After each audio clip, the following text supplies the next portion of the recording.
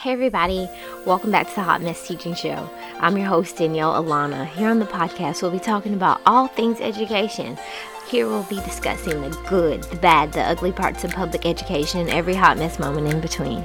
Most importantly, when you join me for a podcast episode, I hope you leave this space feeling inspired, encouraged, and more confident in yourself and your own teaching abilities. Hello. Welcome to today's show, everyone. As you can tell by the title, we are going to be discussing a new bill that just hit the Indiana State House. So this is the House Bill 1134. So it requires teachers to post their lesson plans for the year by June 30th. So I'm just going to repeat a little bit about it. I'm not going to go and dig up the bill. You guys can find it for yourself. But the requirement for this bill would be that teachers in Indiana would have to post their entire year's lesson plans by June 30th. Honestly, I've been struggling really just to wrap my head around it because it seems like so incredibly crazy that lawmakers would make such a bill.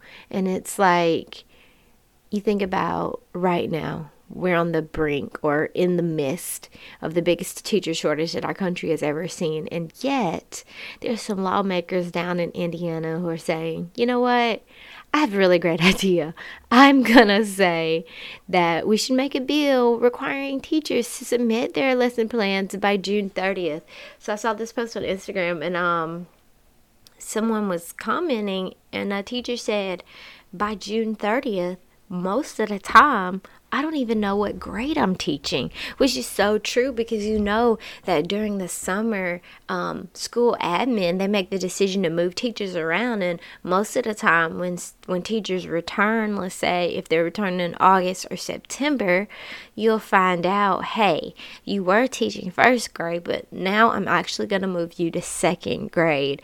So it's just a lot of, craziness going on in education right now, but the timing I think is absolutely crazy for such a bill as this. So I was talking with my husband because I am a bit political savvy, but not that much. I'm just going to be honest. So he was telling me, okay, it's been approved in the House, so go on to the Senate, and then, it could be changes made, but if everybody agrees, then it would basically become a law. And my mind is just absolutely blown by that. But I asked my friends on Instagram to check in and give me their thoughts on it. So I just want to share with you some comments that the good people of the Gram had to say regarding this bill. So one lovely person told me, this proves that lawmakers who are making laws about education have zero clue what is going on in a school or classroom. Right. Absolutely. It just shows how far away they are. To that same point, somebody else said ridiculous, the disconnect. These lawmakers have no idea. And I don't know. It gets me to that point of being so fired up. I guess it's our time. Teachers are going to have to start running for office because the people making the decisions, they don't make these decisions with our best interest at heart. They're not thinking about us at all. Another person said, and this was really surprising for me, this is horrible. At that point, if you're having to submit your lesson plans by June 30th, just give the school state mandated lesson plans and make sure no one fails, and everyone is prepped for standardized testing. And then she was like, she knew about a similar situation where that's what they were doing. They gave out all the lesson plans to the teachers, but it was such a negative situation because the educator in this case didn't have any sort of autonomy to the point that she couldn't even do her own morning announcements in her class. It was completely scripted from the district. So I don't know. I guess I say I don't know because what I'm really saying is this is going to continue to drive teachers out of the door. So on the original post that I talked about that inspired this episode, it was like, do you hear that? And it was like, that's the sound of teachers leaving.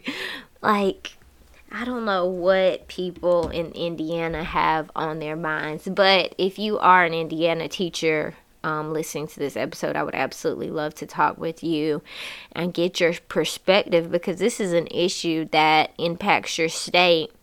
And then, with every piece of litigation, we have to think about, when is that going to happen in another state? Because all these states do is copy each other with the laws and all the things that they're doing. It's like copycats. So I guess if it were to pass in Indiana, do we need to be concerned that this is what's going to be the next bill coming up in other states, right?